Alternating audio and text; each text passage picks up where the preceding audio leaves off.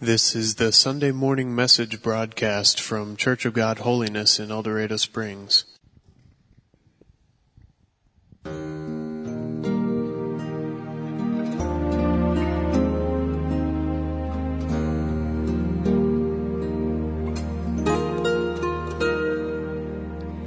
How could I know I would love you so?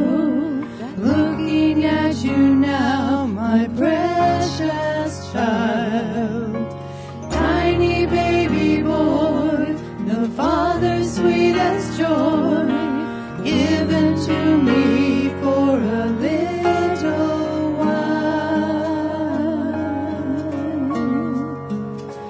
Jesus, you are all the desire of my heart.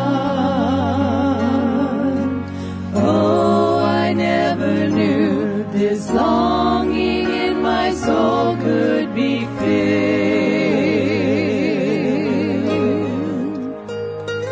Oh, Jesus, you are all the desire of my heart.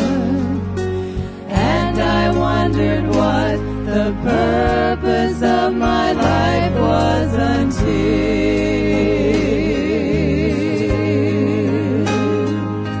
today I saw your face and softly spoke your name, Jesus.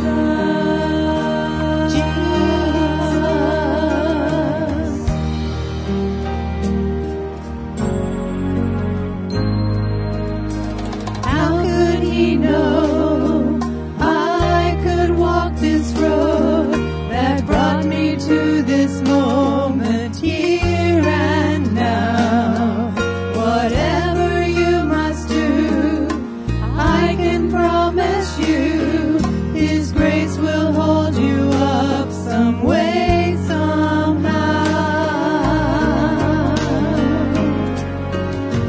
Jesus, you are all the desire of my heart. Oh, I never knew this longing in my soul could be filled.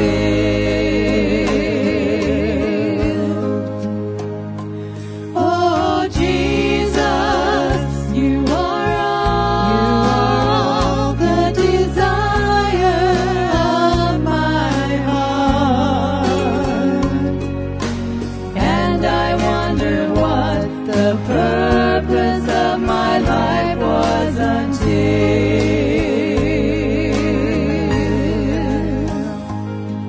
today I saw your face and softly spoke your name, Jesus. Jesus, Jesus.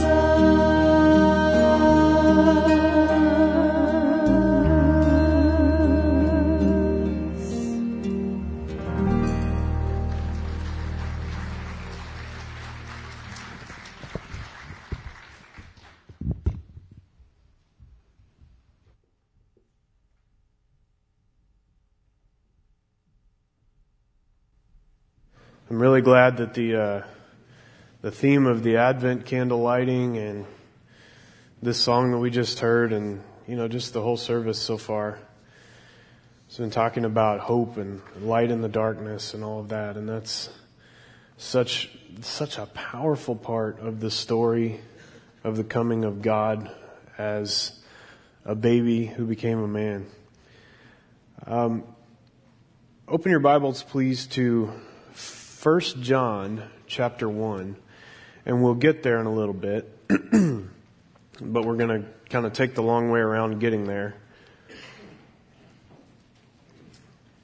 The beginning of the story of God's relationship with the world is actually found in the first verses of the Bible, kind of an obvious place to find it. Genesis chapter 1 verse 1, in the beginning God created the heavens and the earth, and then it tells us the process of how that happened. Verse 2, now the earth was formless and empty. Darkness was over the surface of the deep. So the story starts with the world in darkness. Before God steps into the story, everything is darkness. And that's the way the story starts for all of us. Our lives, formless and empty, and darkness covers us. Isaiah chapter 60 verse 2 said, see, darkness covers the earth, and thick darkness is over the peoples. Psalm 51 verse 5, surely I was sinful at birth, sinful from the time my mother conceived me. And so we start the story of creation, and the story of each of us starts with darkness, which is not a good place to start, really, but that's the fact of the matter. That's where we started. That's where we are on our own. And as I say to the youth group very often on Wednesday nights, without Jesus, we are all of us hopelessly, desperately lost. And we're wandering in the darkness. And without Him, that's it. That's all there is. And that makes a lot of sense to a lot of us, because unfortunately we've experienced the darkness firsthand and up close, and we would like to turn away and ignore it, but the fact of the matter is, it's there. Have you ever been to a place that you're used to going, a very familiar place, that's usually well lit, when it was all dark and all shut down? I actually come here to the church fairly often and work when the church is all shut down and all the lights are off and it's dark around here. Now Jeremy Oring is really jumpy. And, if you don't know that, that's just a free tip. If you ever want to scare the socks off of somebody, Jeremy Oring is probably your guy. You can get him to just shriek. I mean, I really wish I'd recorded it. This one time, he and this guy who used to be in the youth group, Carla McConaughey's son, Grant, he lives in Springfield now. Springfield, right? Yeah. But he and Jeremy were in the sound booth right back there where Hannah and Josh are sitting right now. And they were sitting in these chairs, and nobody was here. The church was all dark. Sanctuary lights were off. And they were sitting in those chairs there and working on something on the computer. And I was here, and I knew they were in there. And so I sneaked through one of these doors over here and crawled underneath the counter back there. And then they had the lights on in the sound booth, but there's no lights on out here. And so I just slowly came up over the counter like this. And Grant and Jeremy, they screamed so loud. And they were trying to get away through that wall. They kicked their chairs over backwards. Both of their chairs fell over. And they were trying to claw their way through the wall to get away. I have never scared anybody that satisfactorily in my life. Erica Trussell-Waite used to do the sermon slides during the week in the old sanctuary. And so she'd be working up in the balcony by herself when nobody else was around, and I'd sneak up the stairs and scare her, and that was always great. But this just left all that behind.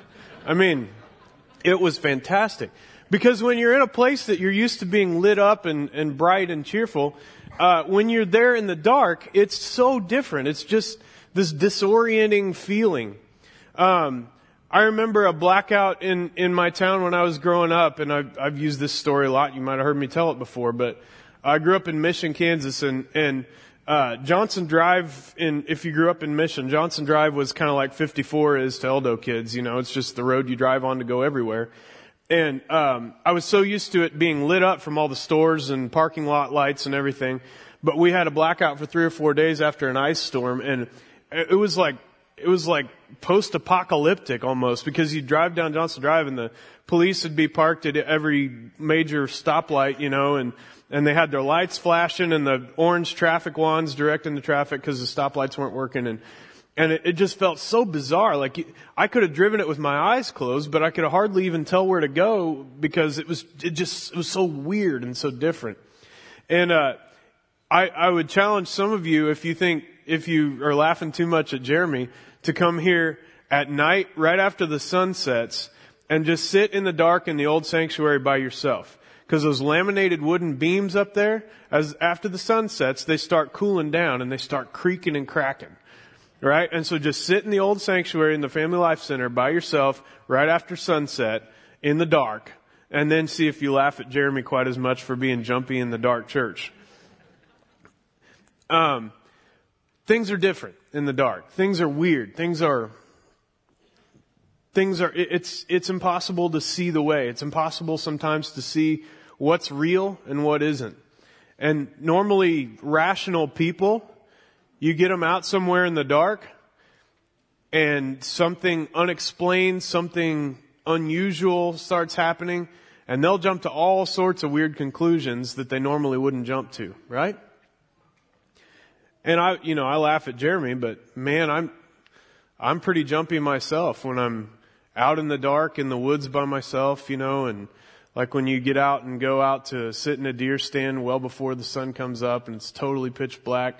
You can imagine some stuff walking through the woods by yourself without any lights, trying to sneak out there without the deer waking up, There's a lot of analogies that we could use here, but you get what I'm saying. In darkness, it's hard to see where to go. It's hard to see things for what they are.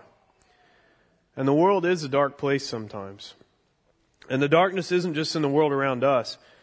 The darkness is also rooted deeply in our hearts. And there's this philosophy out there, no, people are basically good. We're messed up by our environment. And I would say, no, that's not true.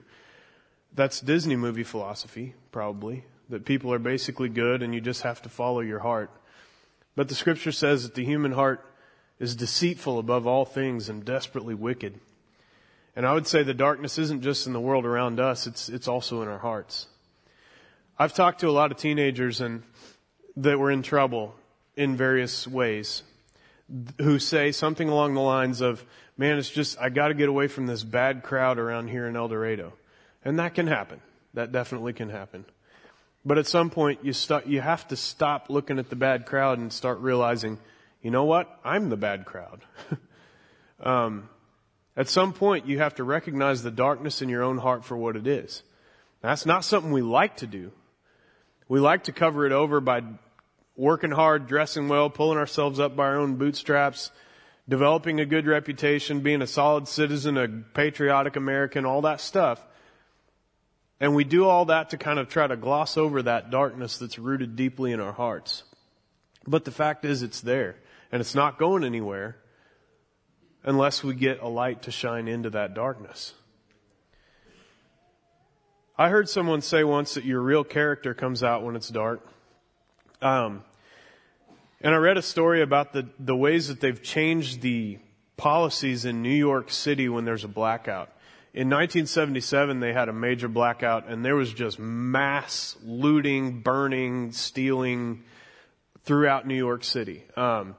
And there was like knife fights in the streets. Looters were stealing from looters.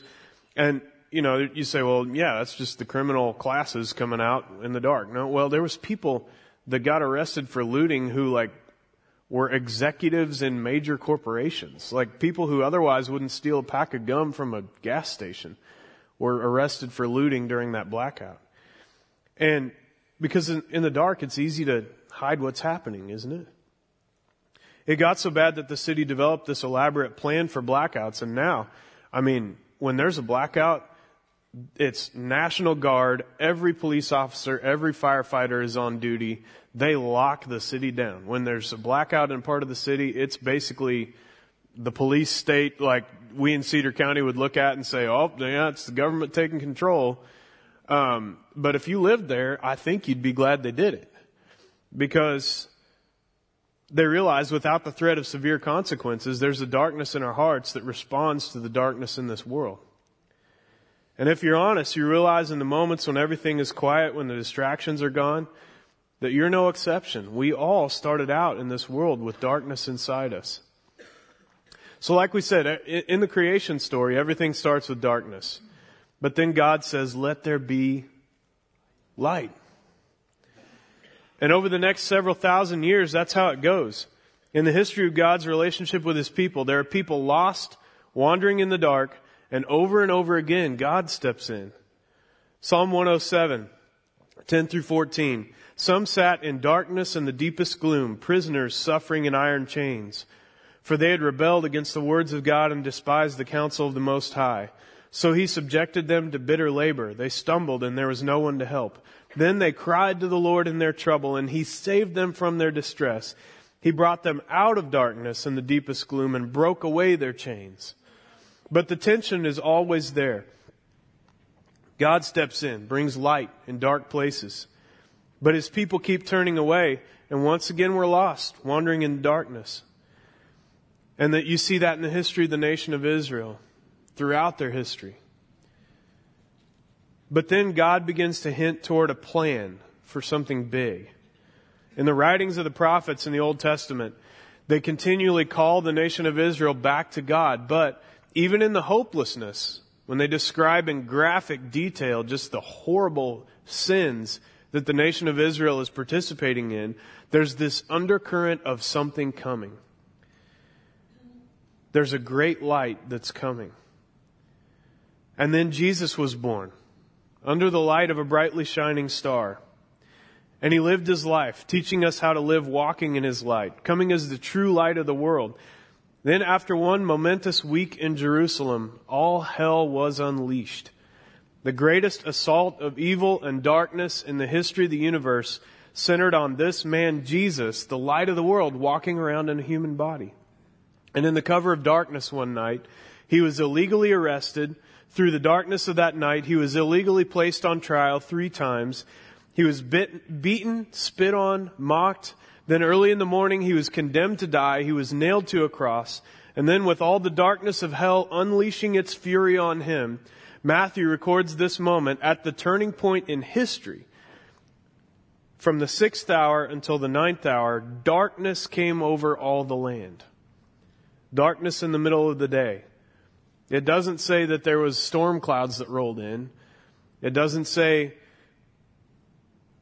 that there was just a cloudy day. It just says darkness came over all the land. And depending on how you look at the calendar there, some people say that God sent a solar eclipse that day during the crucifixion. But darkness came over all the land. Jesus was hanging on the cross, the light of the world, shrouded in darkness, evil having its greatest party. The eternal struggle between light and darkness looks lost. The darkness in this world is complete. The darkness in our hearts has no cure. Our addictions will strangle us. Our sin will condemn us. The light of hope is gone. But Satan didn't realize that the death of the Son of God was the deep darkness just before the dawn. And all the voices of the prophets echoing through the centuries were leading to this moment. Isaiah chapter 9, the people walking in darkness have seen a great light. On those living in the land of the shadow of death, a light has dawned. Isaiah 60, arise, shine, for your light has come, and the glory of the Lord rises upon you. See, darkness covers the earth, and thick darkness is over the peoples, but the Lord rises upon you, and his glory appears over you. Isaiah 60 verse 19, the sun will no more be your light by day, nor will the brightness of the moon shine on you, for the Lord will be your everlasting light, and your God will be your glory. Malachi chapter 4, but for you who revere my name, the Son of Righteousness will rise with healing in his wings.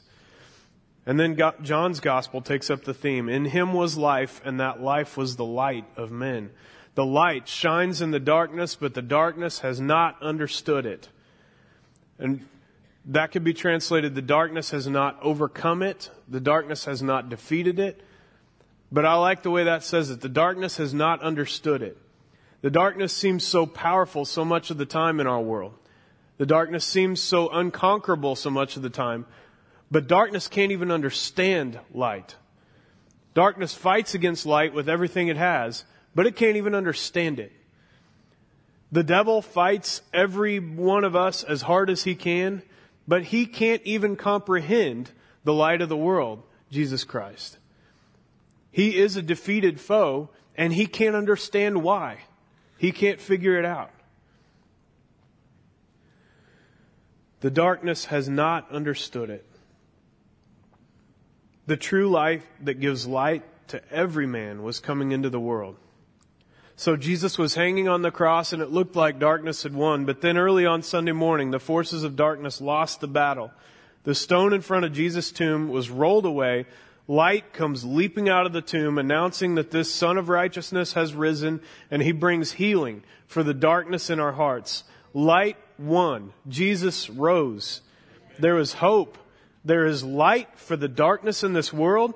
There's the promise that Jesus' resurrection power will one day come and make the whole world right again. That the same power that raised Him from death will one day make all things new. And the God who created light will one day create a new earth where God will be our everlasting light. And in the meantime, yes, sometimes we have to deal with the darkness in the world. But there's light for the darkness in our hearts. The choice is placed squarely in our hands. John 3:19, this is the verdict. Light has come into the world, but men love darkness instead of light because their deeds were evil. Everyone who does evil hates the light and will not come into the light for fear that his deeds will be exposed. 1 John 2:9, anyone who claims to be in the light but hates his brother is still in the darkness. Verse 11, whoever hates his brother is in the darkness and walks around in the darkness. He does not know where he's going because the darkness has blinded him. In the light, you see things how they really are. And this can be scary because we're ashamed of how we really are sometimes. So many of us never actually come to the light. We just try to cover our darkness with a good exterior. Even people who come to church will sit through an uncomfortable sermon on Sunday, and some of us will squirm and try to get as far away from Pastor Joe as possible. I've told you this before. Did you know these chairs migrate that way? They do. Over weeks and months, all the chairs go that way, slowly. Except the front row, because nobody ever uses the front row. I'm telling you the truth. We come in here and we every so often we come in here and measure. We got these marks that we measure from, and we move all the chairs about the back row gets moved like 5-6 feet forward. Every 3-4 months we do this. Because when we come in here and Pastor Joe starts talking to us about something, we kind of unconsciously start scooting away. And I'm preaching to you guys, but where do I end up? Most of the time in the sound booth. I can duck behind a counter. And that's why Mike works back there too. Don't tell him I said that. Just kidding. But yeah, we come and we try to scoot out as quickly as possible when church is over because we don't want to talk to Pastor Joe, maybe. Then we sigh with relief when it's over and just put it out of our minds as quickly as possible. And we might say, oh yeah, I go to that church over there. I pray all the time. Call ourselves Christians, but we never actually face the darkness that's deep in our hearts. Never ask God to shine His light in and show every dark, shameful thing for what it is, because that can be scary. It's like somebody developing all the symptoms of a horrible disease, but continually refusing to go and get checked out. And we've seen this. Sometimes somebody dies of a treatable, preventable disease because they were too afraid to find out what the problem actually was. It's natural. We're afraid to find out how deep the disease goes. We're afraid to find out just how deep the darkness in ourselves is. We're afraid to see the ugly truth of our own sin and darkness. We're afraid of the dark, but we're also afraid of the light. That's no way to live. Psalm 107, some sat in darkness, the deepest gloom, prisoners suffering in iron chains, for they had rebelled against the words of God and despised the counsel of the Most High. So He subjected them to bitter labor. They stumbled and there was no one to help. We read already this passage and how it turns around and there's hope at the end of it. But if you stop at that point, man, that's a rough place to be. Running from the light. We blame this darkness in ourselves on all the darkness in the world. We want so badly to believe that it's not our fault, that there's nothing we can do because this world is such a dark place. This last Wednesday in youth group and on our buses, it was kind of a rough week. We had near all-time highs, I would say, of disrespect from some of the middle school, disrespect for the leaders, but even for the other students in youth group. And a couple of the high school even, but especially in the middle school youth group. And it continued after they left on the bus home. And I went home, as some of you who volunteer on Wednesdays probably did as well. I went home feeling defeated and hopeless and just kind of oppressed by this heavy pressing darkness of it all. And there was really good stuff that happened Wednesday too. I was really, really proud of several of our student leaders, and I see some of them sitting right here this morning. I was so proud of you guys on Wednesday, and I think you, the leaders just did a fantastic job, even though it was so discouraging in some ways. And several of our students that come and really are respectful and really do listen. I hope that the experience wasn't too ruined for you guys on Wednesday. And I don't think it necessarily was, but for those of us who were in leadership, we had to deal with some things that were just very sad this last Wednesday. Well, after that happened, I was talking to some of the leaders, and I decided I needed to call Tiffany Barr. She's the middle school counselor, because something serious came out from one of the students that night. And one of the other leaders was talking to me, and we thought maybe there was a need for some serious professional counseling in that case specifically. And without saying too much about it, she knew about that situation, and she's on top of it. And we're very blessed, by the way, to have the Christian teachers, staff members that we do have at our school. Tiffany Barr, the middle school counselor, is just a fantastic Christian lady. Have a lot of confidence in her. Shani Thompson would not want me to say anything about her, but she comes to second service, so I can tell you all she's fantastic as well. She's the high school counselor. And just the way that they deal with these kids in crisis continually is really great. But while I was talking to Mrs. Barr, she told me something really cool. She told me she hears good things about our youth ministry and bus ministry all the time from some of the worst problem kids. And at first I was embarrassed because some of her most frequent customers or behavior problems are some of our most frequent attenders here on Wednesdays. But she said whenever she talks to these kids who are a serious behavior problem, she asks them something along the lines of, what are the good things in your life? Who are the people who make you feel safe? And our ministry comes up a lot in those conversations. And after the rough Wednesday we had, man, I really needed to hear that. And I was thanking God for that. But Wednesday night life youth leaders, thank you. Those who serve, the kids club workers, the bus ministry volunteers, if you feed the kids on Wednesdays, serve here when kids ministry on Sundays, thank you for what you do. I know it's frustrating sometimes, but you are making a difference. And I'm going to tell some of you individually about what Mrs. Barr said about the impact that you've had on some of these kids that I had no idea, which is really cool. But she also said that in the cases, in our community, we have an unusually high ratio of just troubled kids and troubled teens. And she said that in these families, and please, I don't want to trigger any just sadness for some of you that have dealt with this in your family. I want to be careful here, but she told me that in the cases where there's kids with serious behavior problems, often holidays are really bad, because these behavior problems stem from obviously problems at home, and holidays are often really bad. And I knew that before, but I didn't connect it to this last Wednesday night until she said it. For most of us, Thanksgiving weekend, means time to relax and enjoy family and such. And for many of these kids, Thanksgiving weekend means just dodging people that hang around the home. Aunts, uncles, even parents, other family, assorted hangers-on, I guess. Often the adults in their lives get ridiculously drunk and even high over holiday weekends and become dangerous emotionally, physically, even sexually sometimes.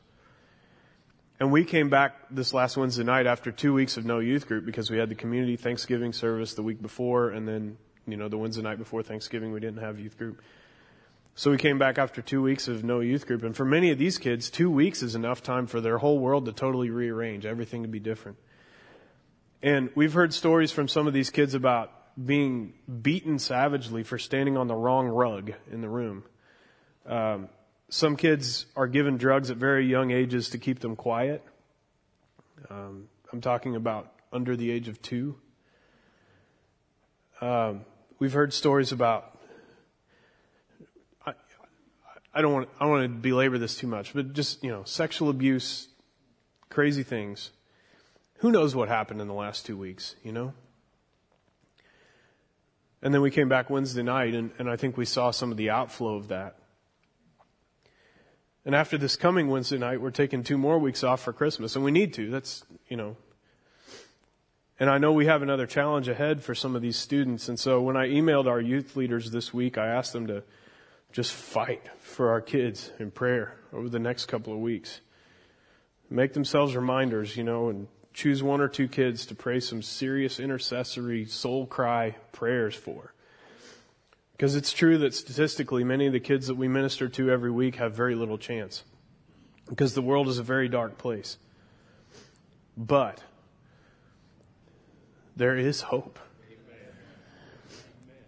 And we've seen lives turned around here on Sundays. You've seen it. We've seen kids who statistically have no chance find hope in Jesus. We've seen them grab onto it and hold on to it. And there are some cases where kids that come from terrible backgrounds seem like they're doing great for a while, and then they tank and they fall off the wagon. But don't give up hope in those cases either, because their world is being turned upside down on a monthly basis sometimes. But once they see the light, then that's always in there, and that's always something that they can turn back to. And we've seen cases where kids were just up and down all through their teen years, and then when they finally kind of got out on their own, they were able to make a stand and establish themselves following Jesus. And I'm thinking of one young man right now who just graduated from college and is doing great. He's serving in a kids ministry, and he doesn't live here in El Dorado anymore, which is really good for him because of his background. But there is hope, because even though the world is a very dark place, Jesus has already won the battle. John 8, verse 12, when Jesus spoke again to the people, he said, "I am the light of the world. Whoever follows me will never walk in darkness, but will have the light of life." The world may be a dark place, and we can't solve these problems. I want so badly to fix kids that are broken. You know what I mean? And I can't. I'm not Jesus. But He is. Is that a shocking statement? Jesus actually is Jesus. We have to realize the darkness has no hold on us if we'll come to the light. I told you we'd get to 1 John chapter 1, and we're almost done with the message, and we're finally there. 1 John chapter 1, verse 5. This is the message we've heard from Him and declare to you. God is light. In Him there is no darkness at all. If we claim to have fellowship with Him, yet walk in the darkness, we lie and do not live by the truth. But if we walk in the light as He is in the light, we have fellowship with one another, and the blood of Jesus Christ, His Son, purifies us from all sin. If we claim to be without sin, we deceive ourselves, and the truth is not in us. But if we confess our sins, He's faithful and just, and will forgive us our sins and purify us from all unrighteousness. Are you walking in darkness? Come to the light. You may say, Jim, you don't know the darkness I'm dealing with. No, I may not. But I know who the light of the world is. You may have been coming to church for a long time, but the darkness just keeps coming back and you're about to give up. Come to the light. Let Him shine His light into the deepest part of you, the darkest, most shame-filled part of you. You may have been coming to church for a long time and you're really doing your best to live for Jesus. Remember the darkness that you've been brought from and how you've been blessed with His light in your life. Remember that it's not through any works of righteousness that we have done, but through His mercy, His grace, He saved us. Come to the light, live in the light, walk in the light. Let Him shine His light into every part of your heart, every part of your life. Come to the light.